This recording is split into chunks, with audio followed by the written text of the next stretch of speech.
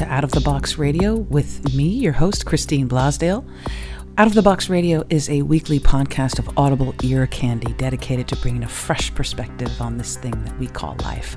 And each and every week, we're going to be diving into the topics that matter most with lively conversations on issues such as health, wellness, and transformational healing, all with the goal of creating a better world and becoming a happier human being.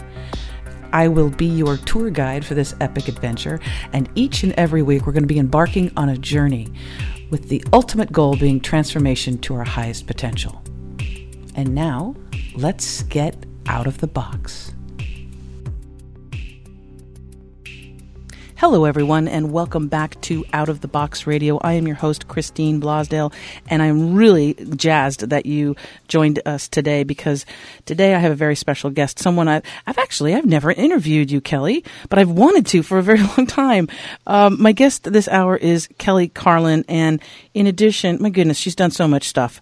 In addition to creating a wonderful memoir, A Carlin Home Companion, Growing Up with George, Kelly actually not only documented, of course, what it was like growing up being the daughter of one of the most recognizable comedians on the planet, but also what that experience was for her and how she came into her own, especially after his passing. But Kelly is also involved in a lot of projects. She has her own podcast, Waking from the American Dream. She performs a solo show about her life and family. And she has also got a program on Sirius XM called The Kelly Carlin Show. And there's so much more. In addition to all of that, she is embarking in the webinar world and is doing a brand new webinar series called Unplug with Kelly Carlin, and that starts April 1st. And to talk about all of that and so much more, so much beautiful, nerdy things that we can talk about is Kelly Carlin. Welcome to Out of the Box Radio, Kelly. Thank you for having me. I know, I can't believe we've never officially done this before. I know.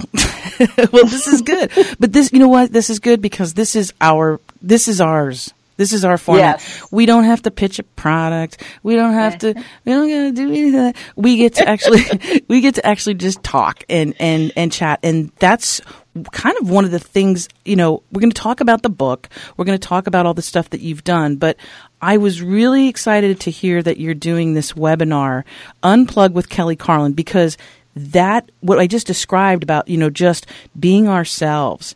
And we talked just a little bit earlier before the interview about, women especially really coming into and moving this thing forward. There's legions and legions of healers. And when I say healers, I don't just mean like hands-on healers or things like that. But women are really taking a critical role in changing the world. And Unplug with Kelly Carlin, I was just reading some of the reviews from people who have taken this webinar, and it's amazing, Kelly, what you're doing right now. Oh, well, thank you. Yeah, it's the kind of thing where last year, it was the spring, it was about a year ago, and I was feeling extremely overwhelmed by the political reality in America and also the what felt like this, and it still is, an insane news cycle. And the year before, I had taken 3 months off of social media after being on social media. Yes, 3 months? Yes. In the summer of 2016, how beautiful. I unplugged it all. The only thing I did is I opened an Instagram account so that I could take pictures and share them, because one of my first art forms was photography, and I only followed other photographers on there.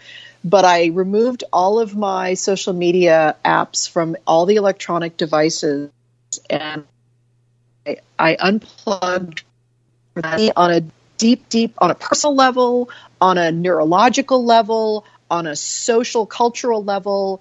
And I felt so freed by it, and barely willingly came back to it in the fall, but only because it was like, I still want to participate in the conversation that's going on in the world. But it taught me so much about the power of taking control over my attention. Like I believe that what we focus on and what we put our attention on is our biggest resource. Yes. And it really showed me like how much more powerful I felt in my life because I was deciding where to put my attention instead of being like a little rat hitting a little bar to get another hit of cocaine.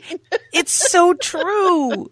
It's so true. The other, about a week ago, I had like kind of a little, not a mental breakdown because I don't have those, but I had like a little like I just was like, fuck everything. And I took a 2-day break from Facebook and Instagram. I literally deactivated both my accounts for 2 days. And I got to tell you, I felt so freaking free. Yes. I felt free. And that was 2 days. Yeah. And going back was like, oh, okay. I went back in and it was the same thing. I'll do it. Yeah. So that kind of like clued me into like, oh, and then of course, part of it, what was great about it when I took the 3 months off was we were in the middle of the presidential campaign too. So it was like, I was like freed of that. Like if I read a newspaper, that was fine. Yeah. So, and then the springtime came and, we had this new president and, what started it was on the inauguration day, instead of, watching the whole inauguration, I offered counter programming on Facebook. I did a 90-minute meditation / kind of Buddhist thing, like I did like a little lecture, a little Dharma talk. And I thought, wow, I really like doing that. And so I decided last summer to offer summer, like, hey, come unplug with me. And you weren't required to unplug from anything, but I let people know, like, please do that. If that's what you want to get out of this, come do that with me. And it's been great. So I've been doing it with chunks of seasons. So I did a summer season and then I did a fall and I just ended the winter season. I'm about to start the spring season up. And that's been really fun too, because I focus on kind of the nature of each season and the archetypes and the metaphors that are associated with the season and use them to go deep with people and kind of contextualize the work we're going to do each week. And I offer people 90 minutes. I say to people, look, even if you don't take care of yourself or unplug for the rest of the week, like I don't know what your personal habits are, whatever your goals are, but for 90 minutes on a Sunday, you get to do that. And then also, if people participate in the webinar, they can watch live, of course, the 90 minutes. But then it's also they can still sign up, and the webinars are available up to a day after. Yeah, a day. Yeah, and like within 12 hours, I upload the video and I upload an audio version. So people, if they don't want to watch the whole video, they can just put it in their phone and just listen to it like a podcast. So if on that particular Sunday, if Johnny's birthday party is right in there, they can watch it at another time too. Yep. And usually I get about half the people to come live and usually half the people never show up. And I don't know what they're doing and I don't know how they're participating. And then I'll get an email from people like, hey, I'm a total introvert. I don't do the whole group thing, but I've been listening every week and thank you so much. And I'm like, oh, okay, good. People are doing it. All right. Good to know. Yeah. I love how you describe this. This is just so, it's brilliant. About this course. And it is a course, Unplug with Kelly Carlin. You describe it as going to church without the funny hats, magical thinking, or dogma with a few fucks thrown in. I love that. I just love that because it's real. It's real. Every now and then sometimes you just need to say that word. Well, your dad knew Christina, the power of that word. I lost you there for about 15 seconds. Sorry. I said sometimes you just need to use that word. And if anybody on this planet, especially your father, actually knew the power of, well, not the power of the word, but that they're words. Yeah, they describe things certainly, and they describe how you're feeling. Yeah, they do. I I kind of landed in a place a couple of years ago where I really got um, like, I'm a separate person and I do my own thing and I have my own thoughts and views in the world. And of course, we're all influenced by our parents and stuff like that. And my dad's thinking was brilliant on many levels, but I am who I am. But I will always be a Carlin. I will always use the word fuck. And and kind of my secret life mission is I want to be the Oprah that says fuck. Like that's kind of my mission statement the last year and a half. That's in the senior book, right? Where it's like, this says, what do you want to do when you grow up? When you want to be? Exactly. I want to be the F-bomb dropping Oprah. Yeah, totally. Yeah. And the thing is too, is like, I hang out with a lot of secular humanists and atheists. And, I've been part of that world the last, God, I don't know, 5 or 6 years due to the association with my father. And they invited me into their community. And I kind of had to find my own way in there. And, because I'm a practicing Buddhist and I do, really enjoy and understand non-dual transcendent states of mind and things like that. And so I wanted those people also to feel and free to come and sit with me and learn how to do things and not scare them away with any kind of woo-woo or magical thinking or anything, that I wanted them to know that this is really grounded in real practice. And I love the neuroscience behind mindfulness and meditation. Yes, So I like the science part of it too. Yeah, I unpack that for people. And I've actually done more kind of research and study into it because I am teaching this more often and really digging all the amazing approaches with the brain science, in that part. But I love also the subjective part and how it does change your inner life and your way of walking through the world.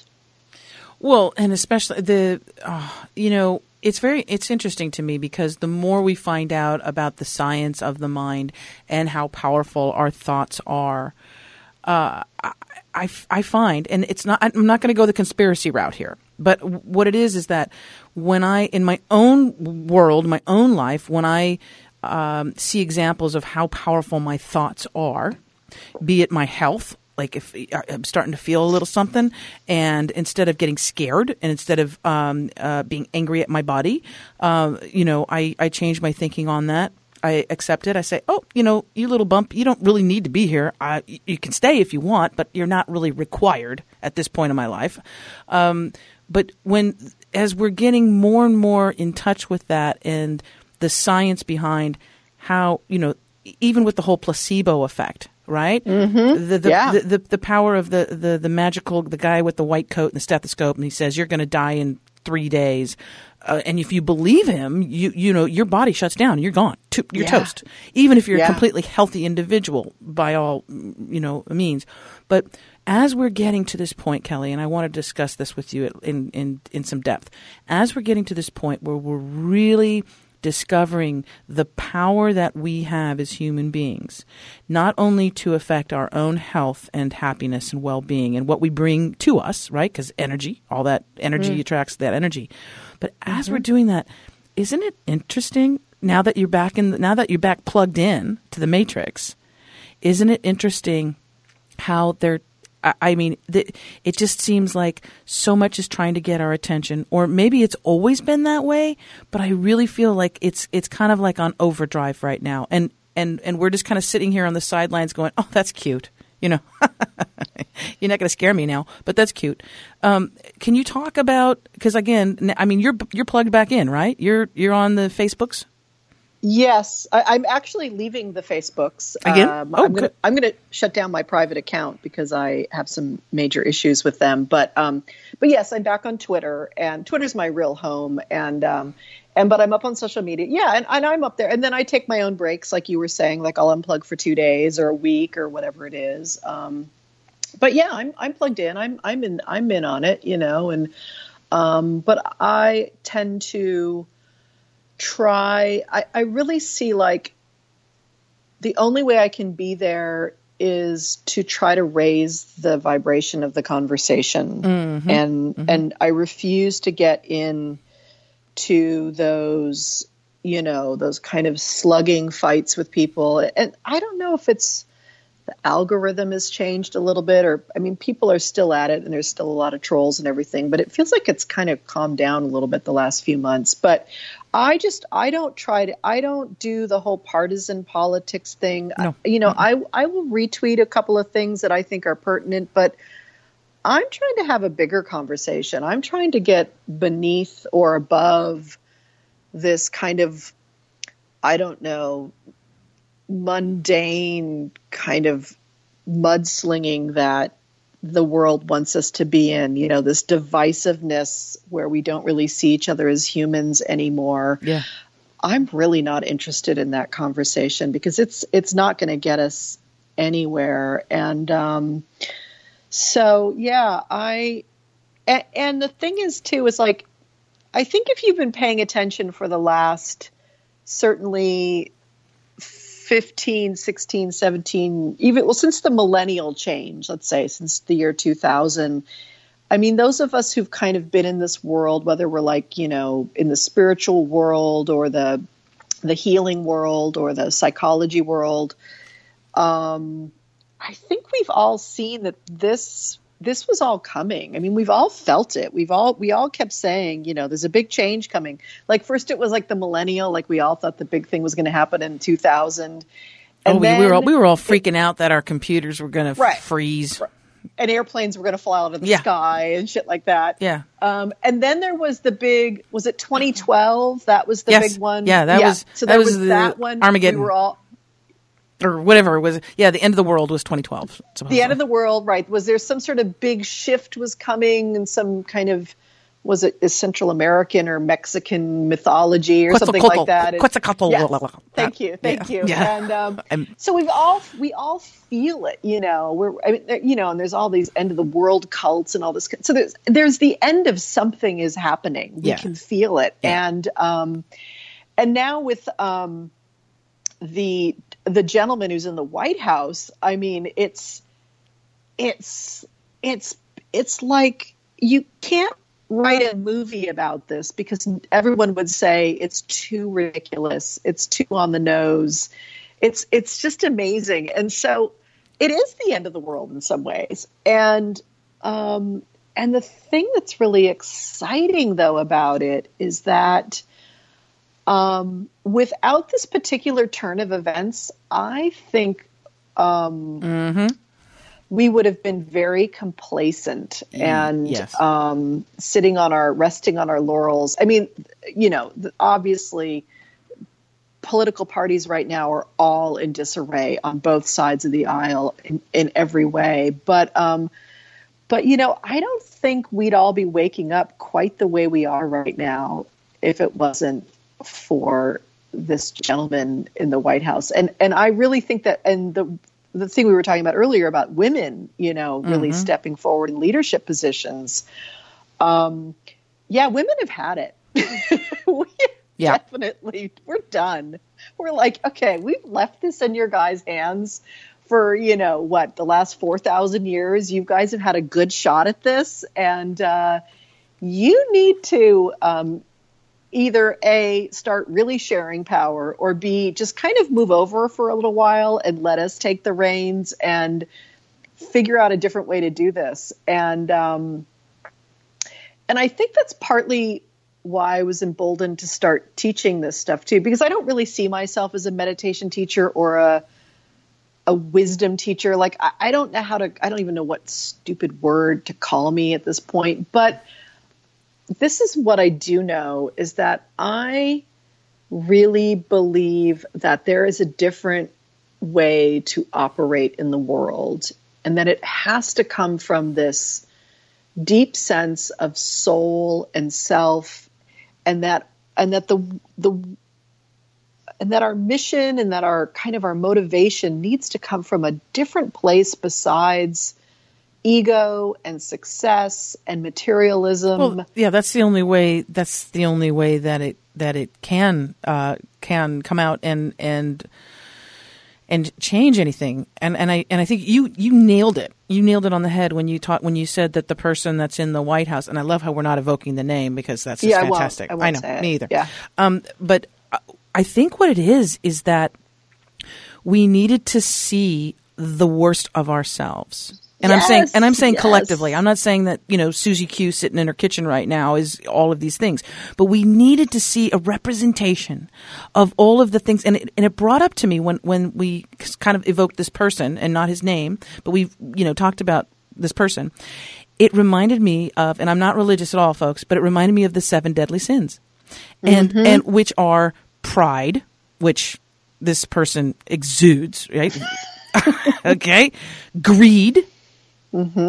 Lust, envy, gluttony, wrath, and sloth. And I'm still not certain what sloth is. Maybe you can help me out on that. But basically, all of those things are wrapped up into this. I mean, it's like this is something that is a mirror for us as a society also to see and go, ooh, that is just icky. I don't want to be a part of that. And sometimes we need to see what we are not or experience what we are not in order to know who we are as a human species. Yeah. And I think part of that is not in rejecting it, because I'm a big believer in owning our shadow selves and looking at all of our shadow selves squarely in the eye to really get to know all of it. And I love that list. I've never thought about it in that framework of the 7 deadly sins. It's a fascinating, because, what are the 7 deadly sins? They're very much also the things that, taught in Buddhism, about the things that can pull you away from, the right path, and, so these are human traits that kind of make us move away from the mark, get us off of our true north. And if they are fed too much, they lead to a very unhappy existence. They may feel good in pursuing them in the moment, but in the long run, they don't work for us. And they don't work when we have to live together. Part of it is incompatible. The reason that, right. Yeah. Yeah. Part of the reason that list is there is because it's to remind us, in order for us to live as community, we kind of need to check some of the stuff at the door. We just can't let our id run rampant. And that is very much what we are seeing. It's the ego. Yeah, it is. It is the ego, and it is also some part of it is pure id. And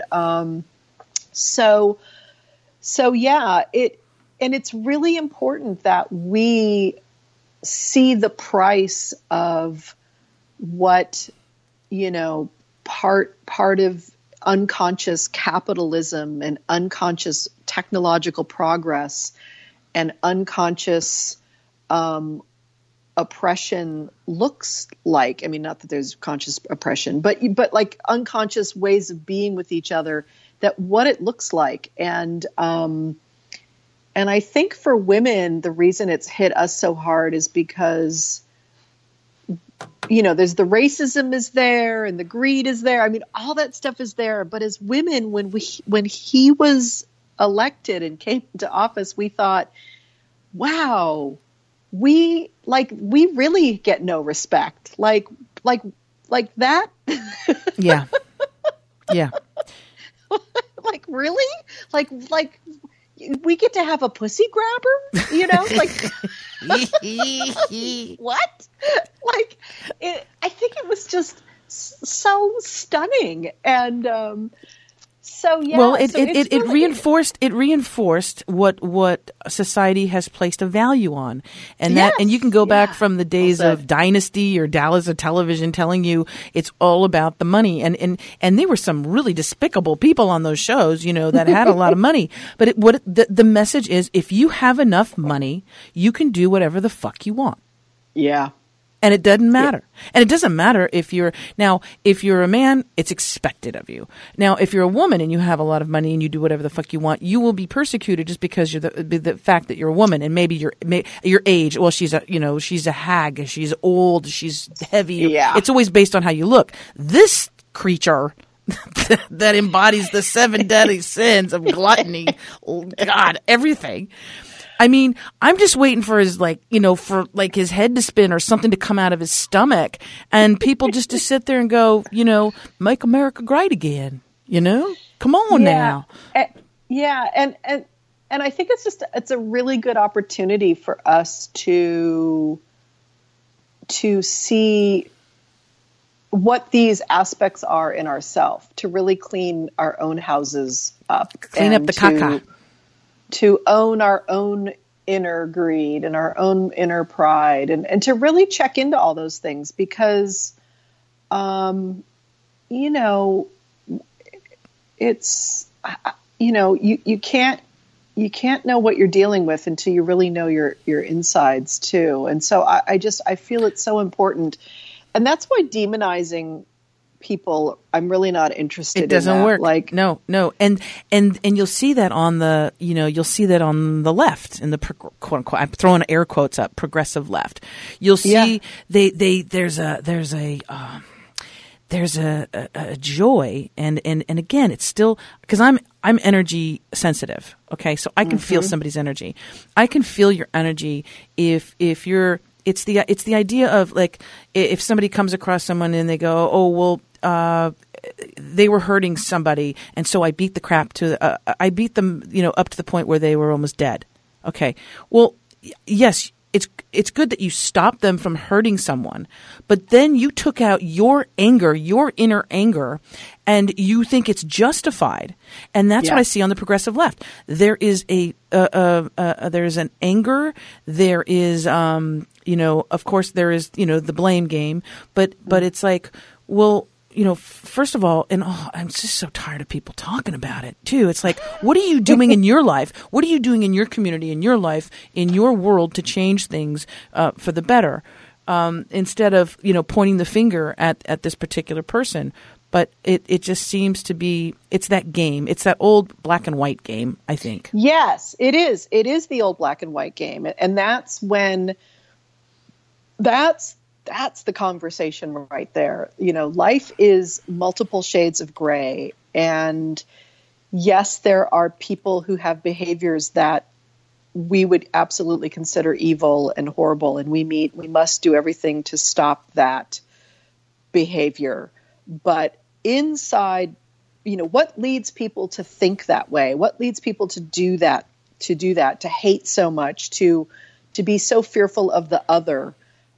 Whether you're on the left or the right, and being able to see the humanity inside of people.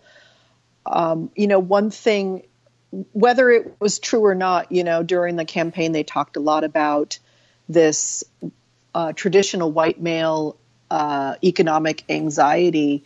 And I meditated a lot on the traditional white male and really found a big pool of empathy for, this person who's 40 something or 50 something or 60 something whose, kind of reign of power over the millennia is starting to has tipped for a while.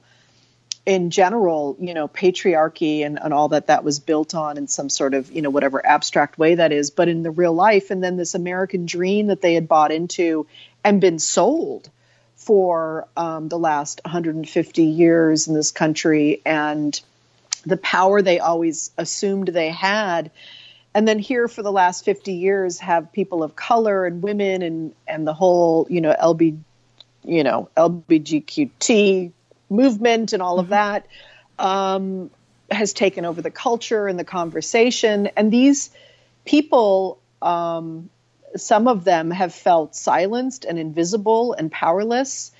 And what really opened my heart was the reality, and which I wish we could figure out a way to do this, to understand that those of us who are women or people of color or gay or in whatever way have felt disenfranchised in this country for so long, we understand what it feels like to be silenced and invisible and feel like we have no power.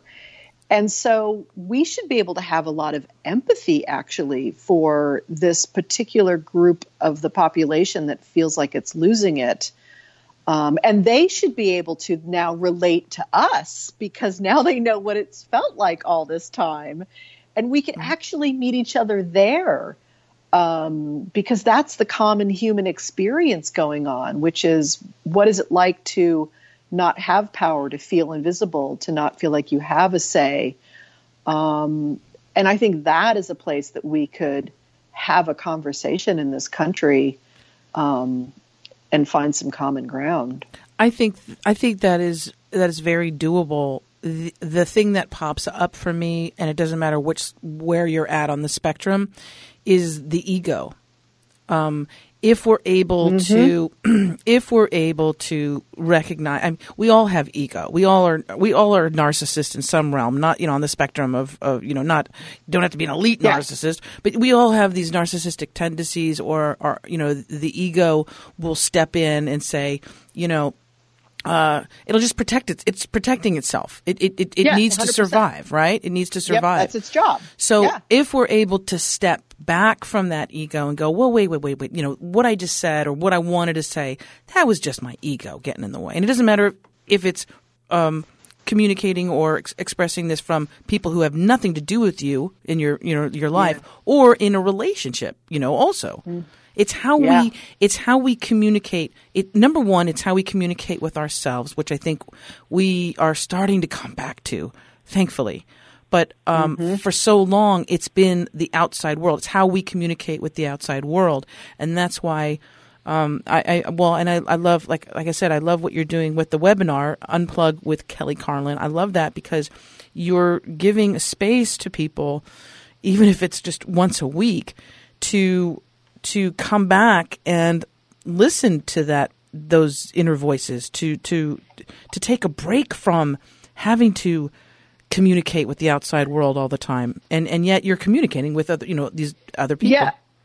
Yeah, and it's about giving people a chance to find who, like within themselves, what are the voices that, because they've been too busy or they're too inundated with messages from the world, or just too inundated in all the roles they play in life. You talk to an average mom and she's wearing 22 hats. Yep. And one of the first things I try to get people to understand is that you have to put your oxygen mask on first in order to help other people. Love that. And, yes. And I just love that metaphor. And that's like, self-care. It's self-care 101. It's, and to get people to recognize the voices that are pulling them in all these directions, like what are these little demands going on inside of you, and identifying these voices and really seeing if they're legit or not, or are they full of shit, because that's the first line of discovering if you're living in choice or not, but besides attention, like where is your attention going? The other most important thing in our lives is, are we in choice? What places are we just unconsciously doing things and following blind habits within ourselves? Or are we being pulled by collective needs, community needs, family needs, societal needs?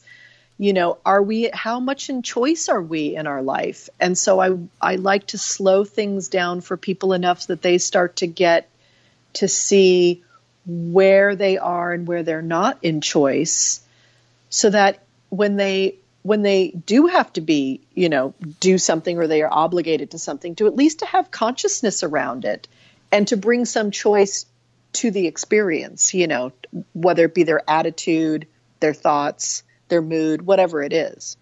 And that is the key. Isn't that the Zen key of life? When you're triggered, because we all get triggered. Oh, yeah. We get triggered for whatever reason. Somebody honks at you on the they cut you off on the freeway.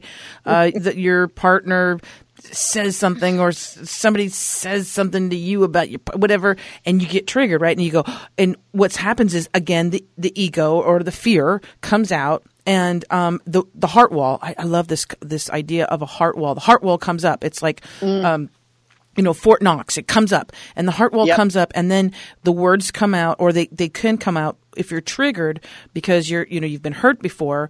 Maybe as a child you were hurt in a past relationship. Somebody shattered your heart because they fooled around on you, or whatever. Yep. But how good does it feel, Kelly? And I swear I want to get like a gold star, sticker set or something. But how good does it feel when you get triggered and the voices that are full of shit start coming at you, and they come hard, and they're so convincing. And how good does it feel when you're able to walk yourself away off the cliff? Yeah. Before you lose your shit. Yeah, that is, when you start to get that skill level with yourself, it is. It's an incredible feeling because you realize, wow. You're not always driving the car. Yeah, you're not always driving the car. Sometimes somebody jacks you. And there's this wonderful moment when you get enough distance from it and you can feel it. Mm-hmm. You become the witness of it all, and you're like, oh, look at the energy streaming through my body right now, and I'm choosing not to say anything this time. Like before, I would just blurt it out. Yeah. And then I would have to go clean it up afterwards. Yeah. But this time I'm not blurting it out, but boy, I'm just watching. There's a lot of heat in my body right now. And I'm going to go take a walk around the block instead and check in with myself and figure out who inside is really afraid right now, or, is feeling that triggered part, and let's give her some love and some attention, and let's let her know that she's no longer 6, she's now 46, and that she's not in any danger, and that she actually is loved now, and that there's all these other good things happening in her life, and you're rewiring yourself in the moment. And that's the gold, man. And you should have a gold star in that moment. I do. I want to stick it on my forehead. I do. And you can relate it to all different kinds of things. It doesn't have to just be when you're triggered and you're going to lose your shit with your, significant other or a coworker or whatever. It can be as simple as just like changing, saying, you know what, my body really, I bet you if I drink this big, huge bottle of alkaline water with lemon, I bet you my body's going to really like that a lot more than that coffee or that soda. Or that Diet Coke, yeah. Or that totally, Diet Coke. Absolutely. And it's being conscious of your every single thought and action. And it sounds exhausting, but it's not.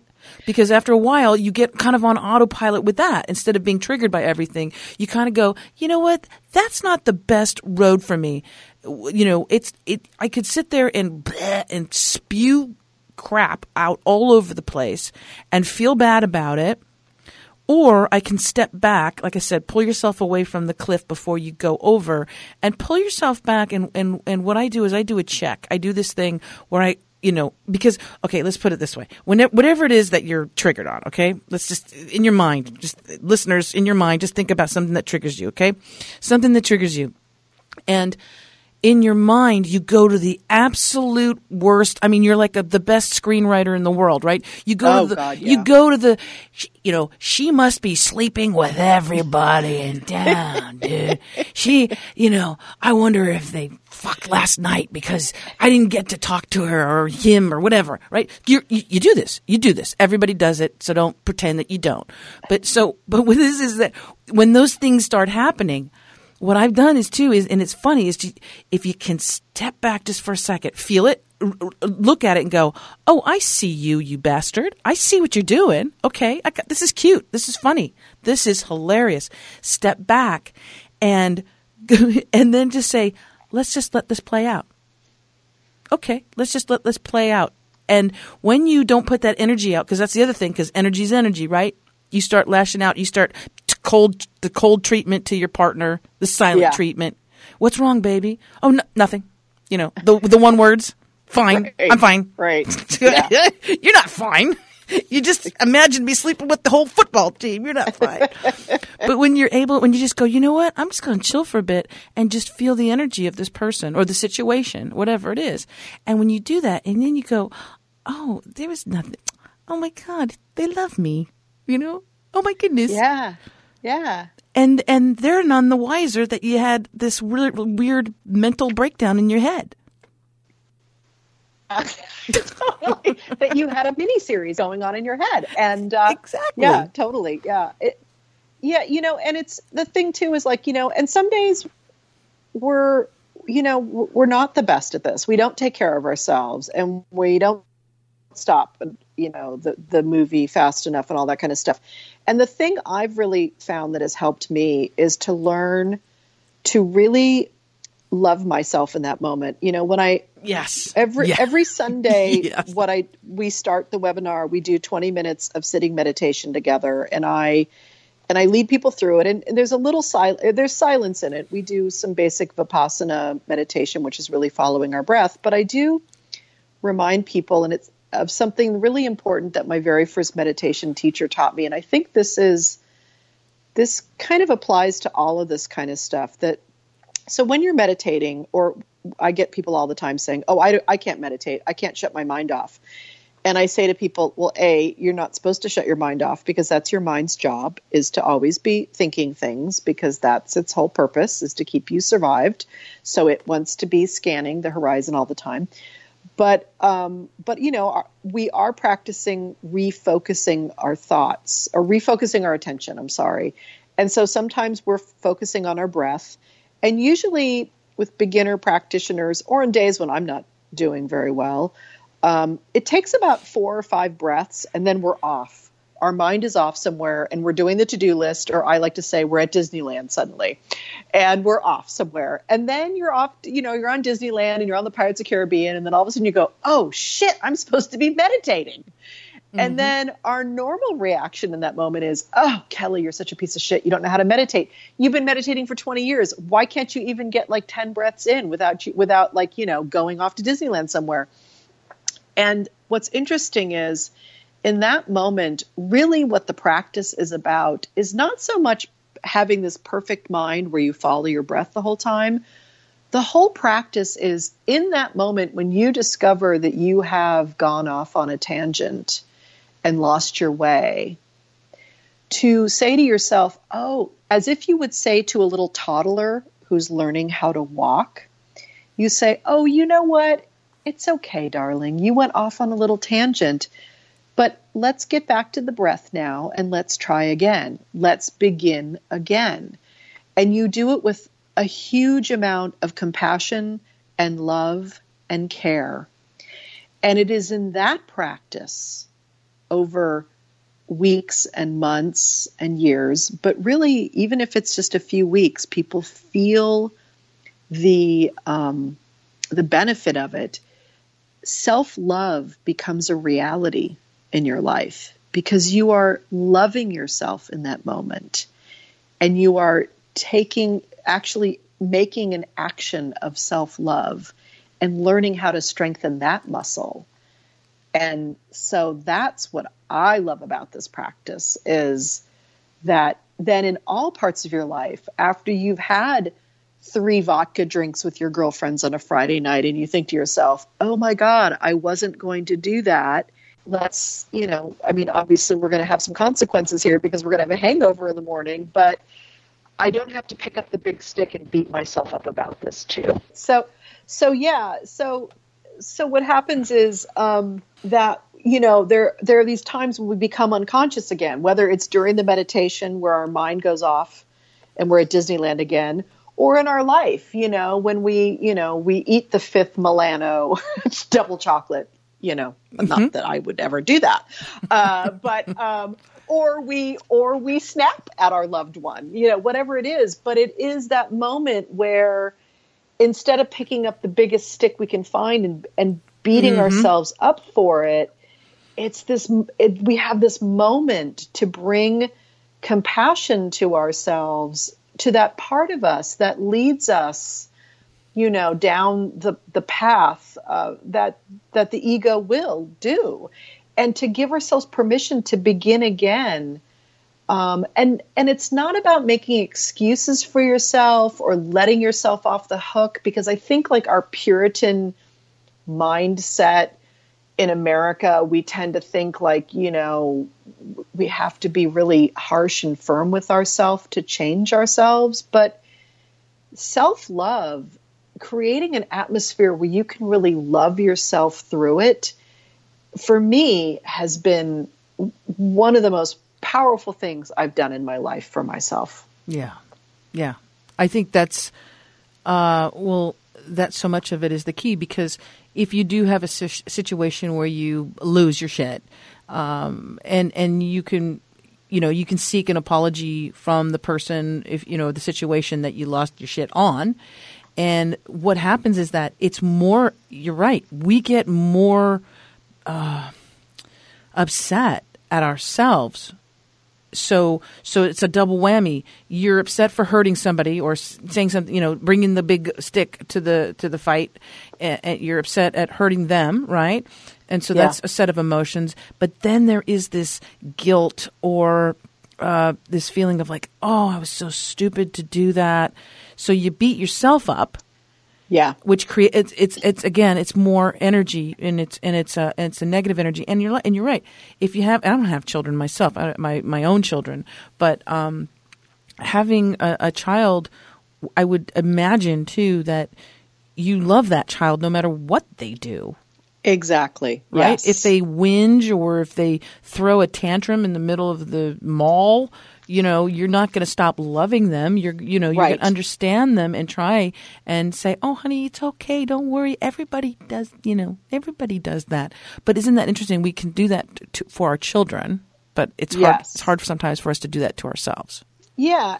And also taking responsibility, if there's something in our life that we really can't,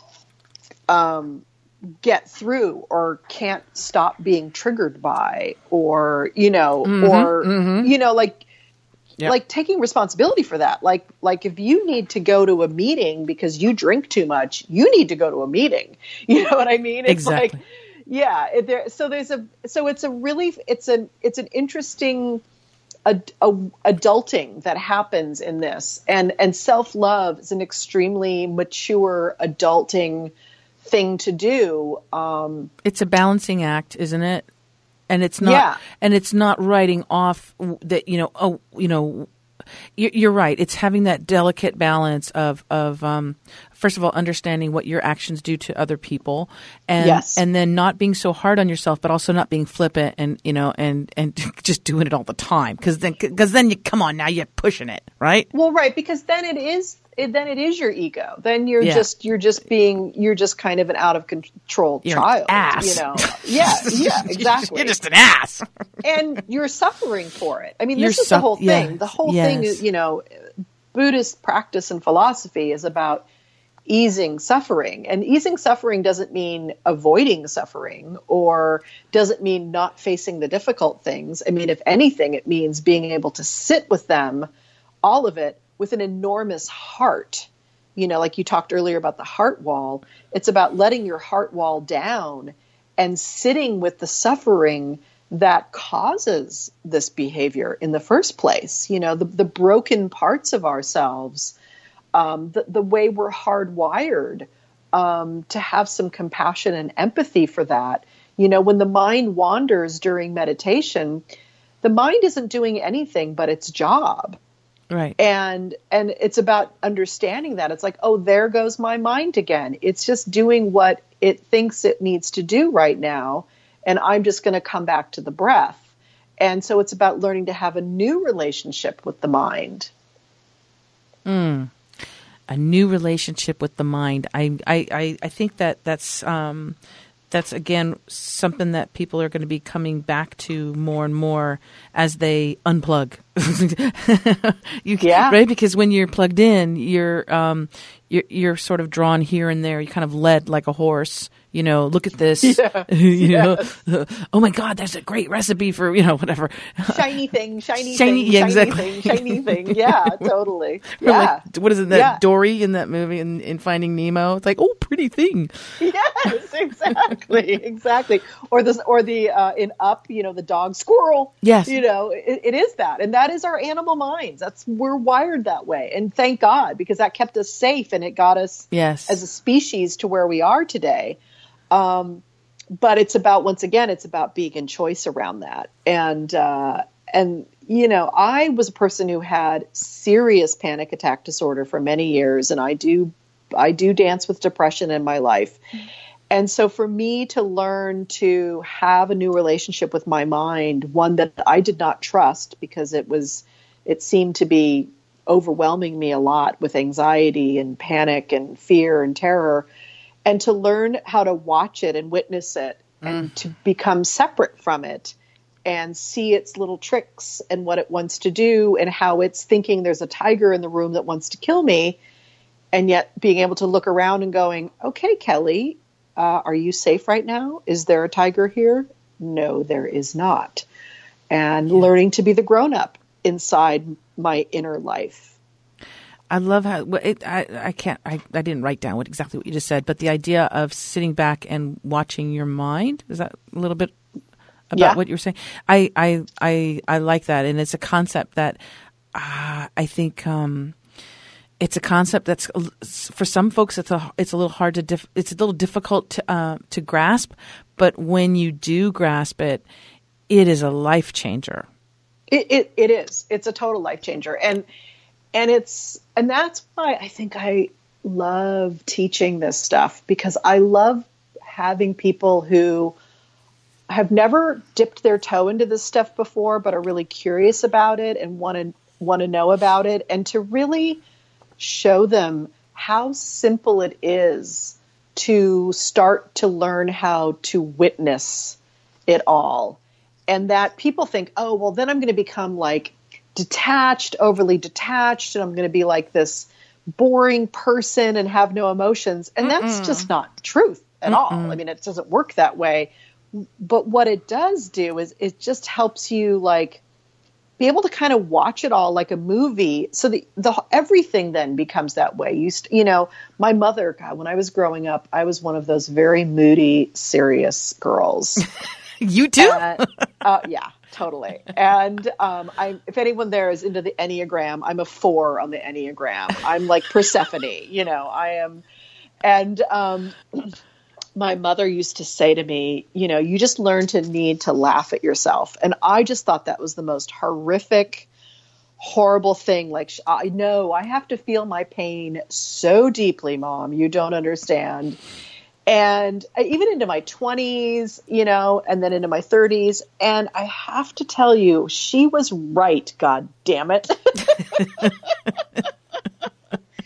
They always are. The more distance you get from this frolicking ego, and then you can watch the frolicking ego out in the world too, and all of the craziness that goes on in the world right now. You can watch it all as if it is a picture show in some way, and you can laugh at yourself and you can laugh at it. And it doesn't mean you don't fight for the right things and you don't vote and you don't participate, but you don't feel like it's an anchor around your neck taking you down all the time. Exactly. And you have the ability too, when you're able to do that, you have the ability as for empathy. Yes. Not only for yourself, but others. And isn't that like something that is absolutely required in this world at this moment? Oh, right? Oh boy. If we could give everyone empathy pills, so much would be solved. Yes. I agree. Well, because we are, even though we don't pay that much attention to, we don't step outside of our mind and look at how we're analyzing things or reacting to things.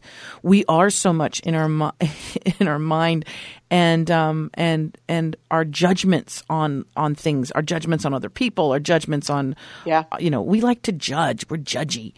we're judgy little people sometimes. But once again, we're hardwired for it. It's kept us alive. Survival. That's it. Don't go outside the cave yet, because the dinosaur's going to eat you, Kelly.